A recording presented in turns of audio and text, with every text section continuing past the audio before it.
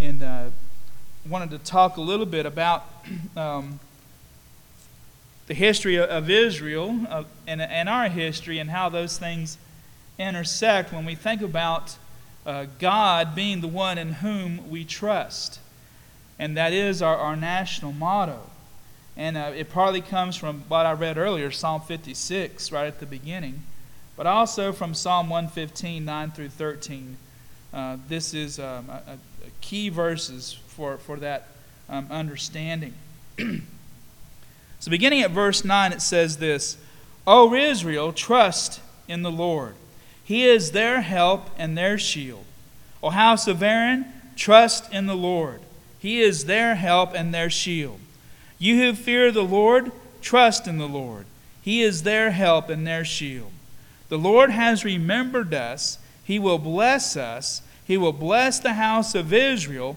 He will bless the house of Aaron. He will bless those who fear the Lord, both small and the great. Let's pray. Lord, we just ask, God, that you would add a blessing to the reading and to the hearing of your word. Father, let it go forth and not return void. And it's in your name I pray. Amen. In God we trust is the official motto of the United States. It replaced the prior motto, E pluribus unum, which is out of many, one. And of course, E pluribus unum still appears on the national seal, or the presidential seal. But the motto was officially replaced by In God We Trust.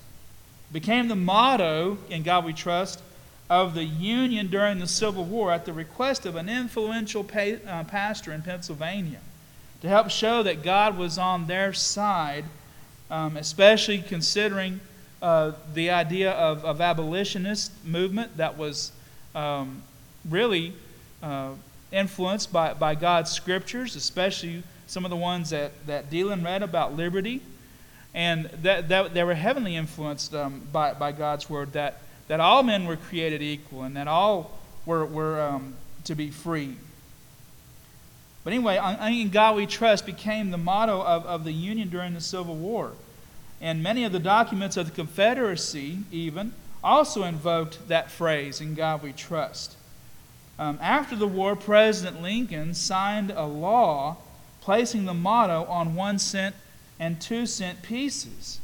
And one of the last acts of President Lincoln before his assassination was he wanted that to be In God We Trust on all gold and silver coins. It's on our coinage. It was added to or removed at various times in history on our coinage. But in 1956, it was mandated under the Eisenhower administration that In God We Trust become the official motto of the United States and that it would appear on all U.S. coinage. And that's partly due because of the influence of Reverend Billy Graham. He encouraged Eisenhower to do this. And a lot of it, the reason that it was added was it was seen as a counter to communism's atheistic imperialism and materialism. So there was a political component to adding it. It really was. But the statement itself, In God We Trust, is one that helps us remember to keep ourselves in check under Almighty God. And that all power and all authority comes from Him. And as believers, we see this as much more than just a political statement. To trust in God is to receive God's blessings in life. To trust in God is to receive God's blessings in life. And the nation who fears the Lord should thus trust in Him even in the most difficult of times. In a time of oppression from pagan nations, Israel needed to trust in God. This psalm, I believe, we don't know exactly, but it was probably written in the post-exile period. And if you know anything about the exile, the nation of Israel had split in two, and for about 200 years they existed as separate nations, who went into decline and moral decay, and eventually were conquered by the Babylonians. And everyone who was still living in Jerusalem and Judah, the southern kingdom, the northern kingdom had already been wiped out by the Assyrians, but the Babylonians came in and took over Jerusalem and Judah, removed the Jewish people, and transplanted them, many of them, to the land of Babylon. And they were there as captives within that nation for many years. But there was a prophet named Jeremiah who prophesied just before the captivity began that within 70 years someone would be raised up and they would return Israel to their homeland, and that they would become a nation under God again. And when the prophet Daniel, which I was just talking about at the beginning, read Jeremiah's prophecy and saw that the 70 years was almost up, he says, I need to lead our people in repentance. I need to do some intercessory repentance. And he prayed the prayer that I just mentioned a little while ago. And it wasn't long after that God raised up the Persian Empire came, destroyed the Babylonian Empire, and took over. And the king at the time was Cyrus, who decreed that the Jews could return to their homeland. And they did. But when they did return, and this is recounted in the books of Ezra and Nehemiah, that there was a bunch of opposition from pagan nations around them that were worshiping, false gods and idols.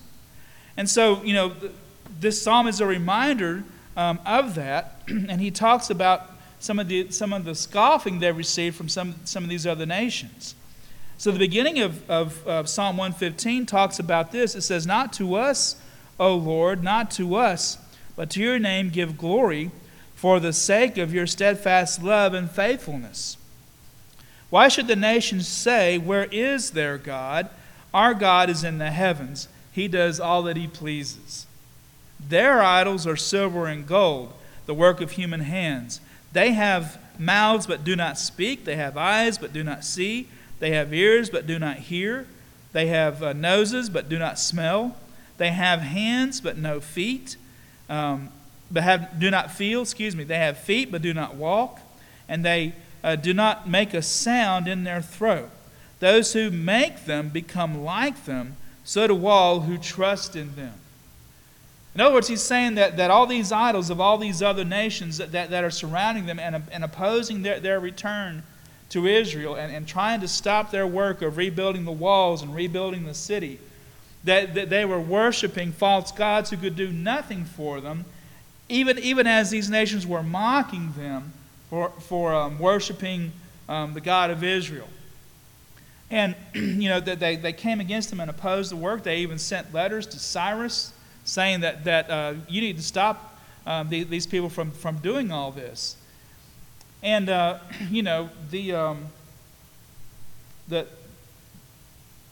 people turned to the Lord for their help and their strength. And eventually, the Persian king sent aid to them and rebuked the other nations around them. In doing so, he sent them aid to help them rebuild their walls and to rebuild the temple.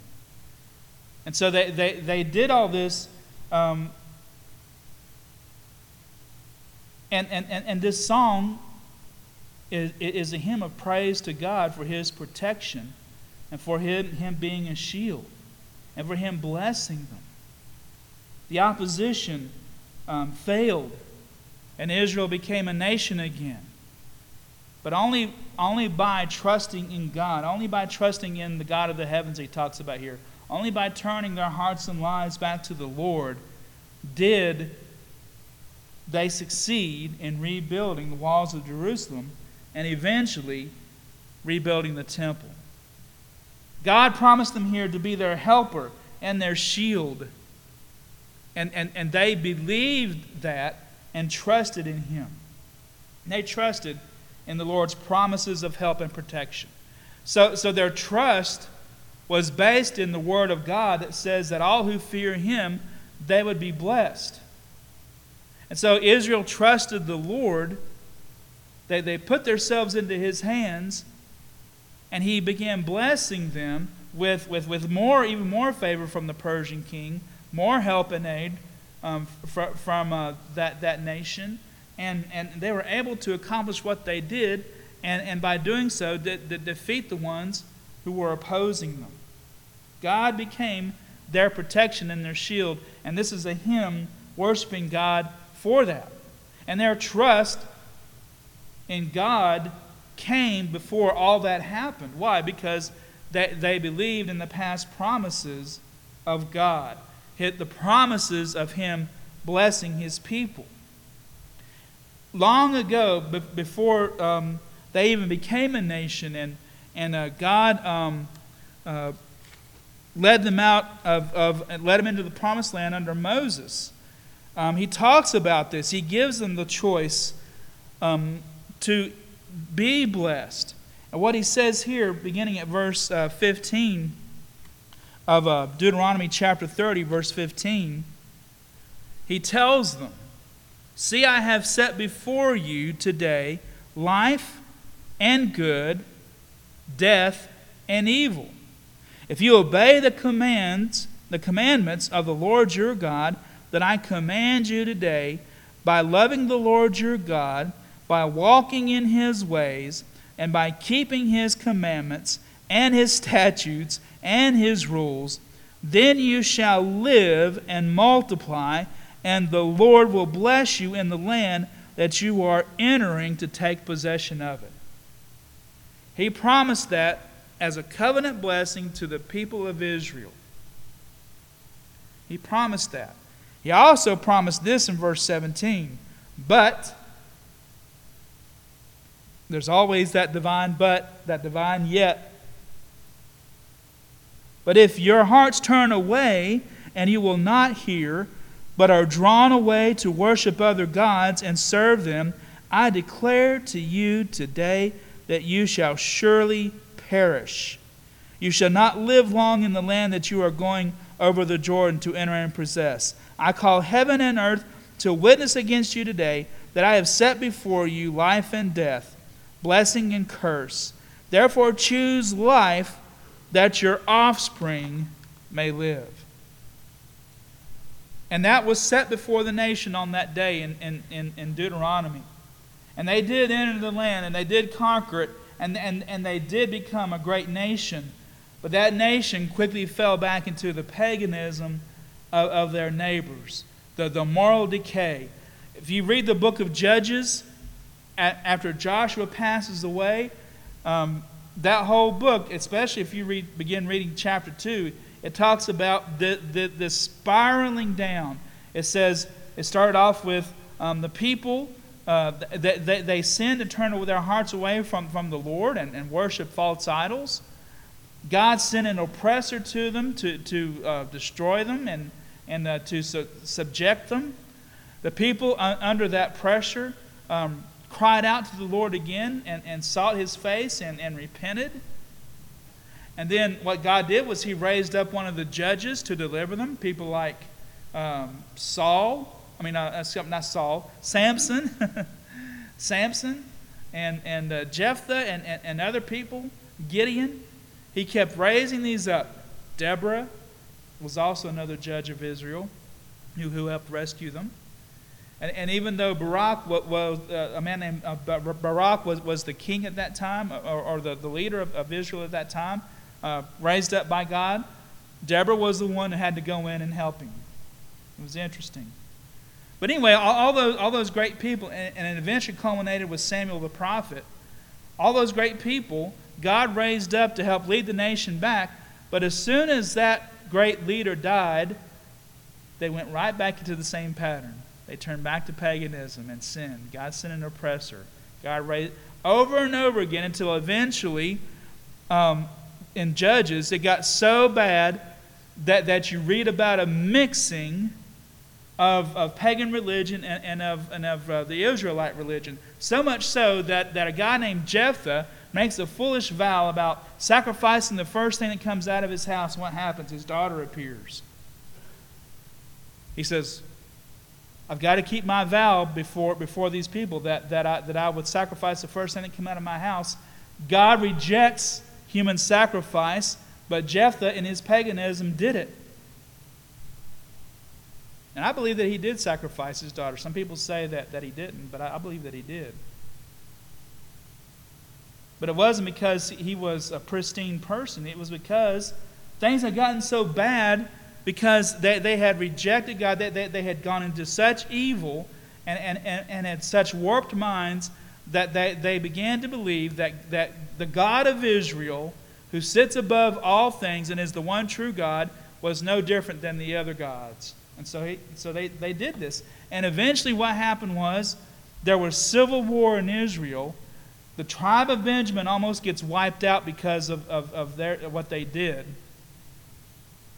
And the nation was almost destroyed at that time. Then, of course, Samuel the prophet is raised up. And he helps save the nation and unite them again. The first king that he did was Saul, and he failed, but the second king that came about was David, who is the model king for every king after him and is the model for the Messiah.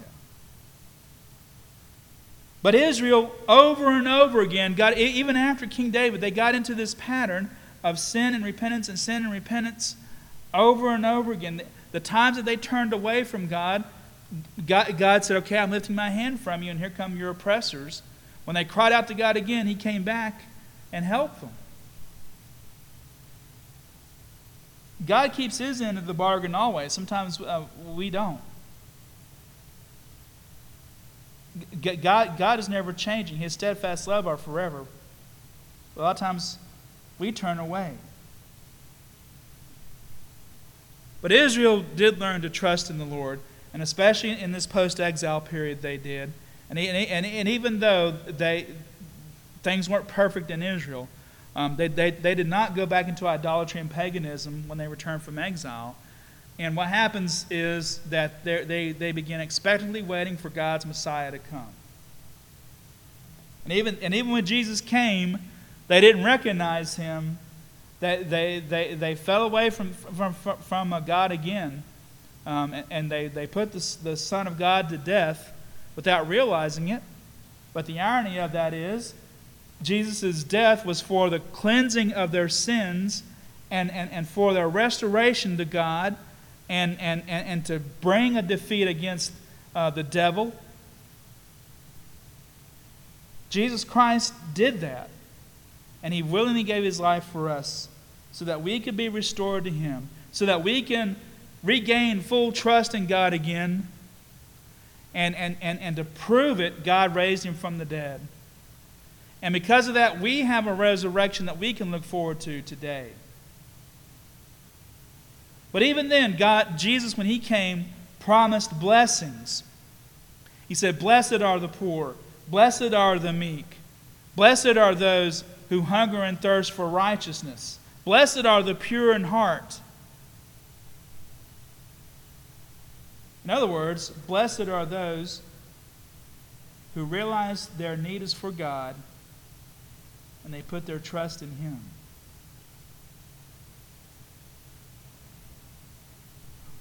As believers of the day, we who fear the Lord need to trust in Him. God, when He was, when this hymn was written, it gives three things here. Israel trusts the Lord. That's the people. That's the nation. O house of Aaron, trust in the Lord. The house of Aaron what was the priest, the religious leaders. And then you who fear the Lord, that's everyone who fears the Lord. Not just the nation of Israel, not just the religious leaders, but every nation under God who fears Him. There's a call to trust the Lord here. And I would say today, from our national leaders and the people of this nation, there's a call that says, America, trust the Lord. There's a call for the Christian church today to trust the Lord. And then all those who fear the Lord, who are of the body of Christ, all over the world, those who fear Him, trust in the Lord. Because when we truly trust in the Lord, that implies giving ourselves over to Him, obeying His commands, letting this Word lead us, letting His Spirit, whom He has given us, change our hearts. And that's done only through a surrender of our rebellious wills to the Holy Spirit and allow Him to change us. The call today is for believers today to trust in the Lord, because the blessings are still true today. There were specific blessings given to Israel and their priests that God fulfilled through Jesus Christ, and I believe He'll fulfill that again in His millennial kingdom to come. There were specific promises too that they would have the land of Israel as their homeland, and God would bless them. A lot of those promises to Israel have been fulfilled. But the one that awaits both Israel and the Christian church is Jesus' return. That He is coming to set up His kingdom on earth in its final great form. And so we put our trust in the Lord. Because of our belief in Jesus Christ and our acceptance of His sacrifice, we have great promises in God. He has promised to bless those who trust in Him. Whether that has to do with material blessings that we need, I believe that God can bless us if we turn to Him with those things that are needed to sustain our lives. And I believe God can overflow us with material blessings as well if we trust in Him.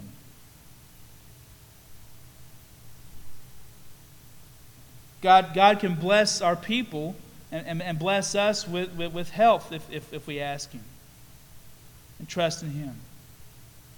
I believe that all healing comes from God. Sometimes healing comes in a way that we can't explain it, and that's wonderful.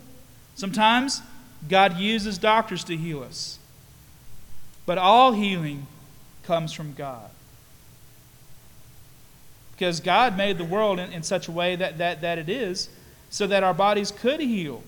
That in itself is a miracle. Sometimes it happens in ways that we can't explain in order to increase our faith in Him. And I believe that.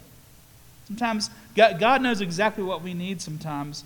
When we're sick and we're struggling and we're losing faith sometimes even, God can increase our faith by doing it in a way that we can't explain it. Except that, okay, God did this.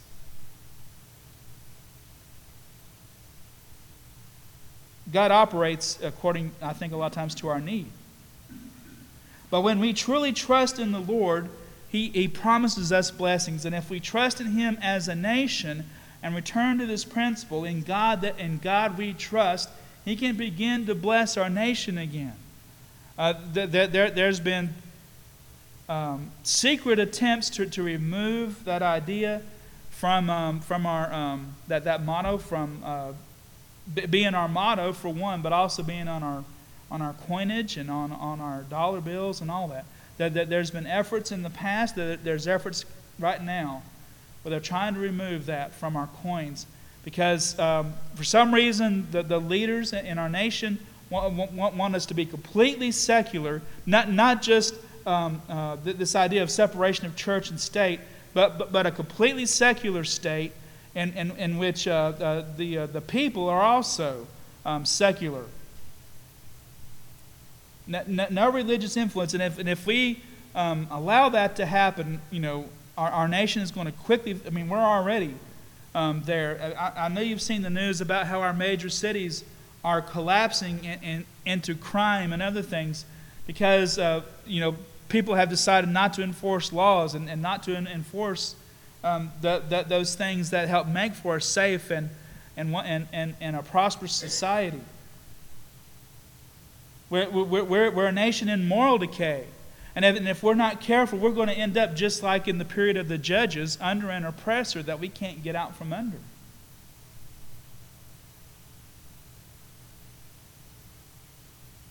But the nation that repents and turns to the Lord, the nation that puts their trust in Him, the people who turn to them with their whole hearts, God has promised to bless them. My question to you today, do you trust in the Lord? Do you trust Him today? Is He your help and your shield? Is He the one that gives you aid and gives you protection? Are you trusting in Him? We have great and glorious promises from God's Word if we do. The greatest blessing that He gives us is the blessing of salvation through Jesus Christ, when we turn and give our lives over to Him.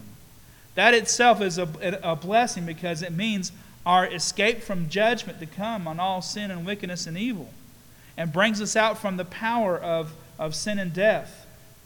That in itself is a great blessing. The greatest blessing, I would say, that believers have. We're not promised anything in this material life, but we are promised eternal life in Him. And to be justified before our great God, who is the judge of all the universe. Are you trusting in Him for His salvation? And if we trust in Him for His salvation, He gives us the blessing of salvation through the Son, Jesus Christ. He's already provided the means. We just have to accept it ourselves. When we do that, we'll be blessed. And if we have received salvation, are we continuing our trust in God? We're talking about this is a continual trust. It's not a one-time deal. We continue to trust in God, and the more we trust in Him, the closer we grow in our relationship with Him, and the more blessings that He does give us. And I'm not saying that means that we have an easy life, because sin has destroyed this world and has corrupted it. It's fallen. But God wants to redeem the world, and because He wants to redeem the world, He blesses those and rewards those who have turned to Them in our hearts and lives. And we still feel the effects of a sinful world all around us, and how it affects even our own lives. But God promises to show up, to be with us, to help us, to bless us with His presence, and to be with us. And then there's the general idea of God's protection on the nation. I believe that firmly. God did that for Israel in the past. He could do that for the nation that turns to Him today. And so that means then that we as believers in Jesus Christ need to make sure that we are fully trusting in Him, so that we can receive His blessings, but also be an influence to those around us in our nation. I still say today that the founding fathers often said it, that without morality, without a moral electorate, democracy cannot work. Because if we're not moral in ourselves, how can we elect moral leaders? How can we identify morality in our leadership? I think this is part of the reason why we're under such decay today. Our founding fathers said that the only way democracy would work is if we have a moral electorate. And also that moral principles can really only be taught by religion, namely the Christian religion. Because we know that is the truth. We know that God is the one true God in the heavens. And I think the idea of separation of church and state was so that religion could be free from its influences, so that it can affect the hearts and lives of people. And the church then therefore can speak to the conscience of the people and to its leaders as sort of a prophetic voice, so that it can turn the ship and right the ship and put it back on the right path as it should go, as far as as far as sin goes, and as far as and it used to be that we talked about the political parties as being one side of the Christian equation or the other. It used to be that the Democrats stood for humanitarianism, and the Republicans stood for what we call Protestant work ethic, and being productive citizens in a society who are influenced by God and Jesus Christ and the Holy Spirit. It used to be that way, but now, because we've secularized and now there's corruption, and we see that. But it is never too late for us to turn to the Lord because of the grace that is in Christ Jesus. And I hope that's your desire today. I need to turn to the Lord because of my personal relationship with Him, but I also need to turn to the Lord because we all want to see blessings for our nation today. Let's stand.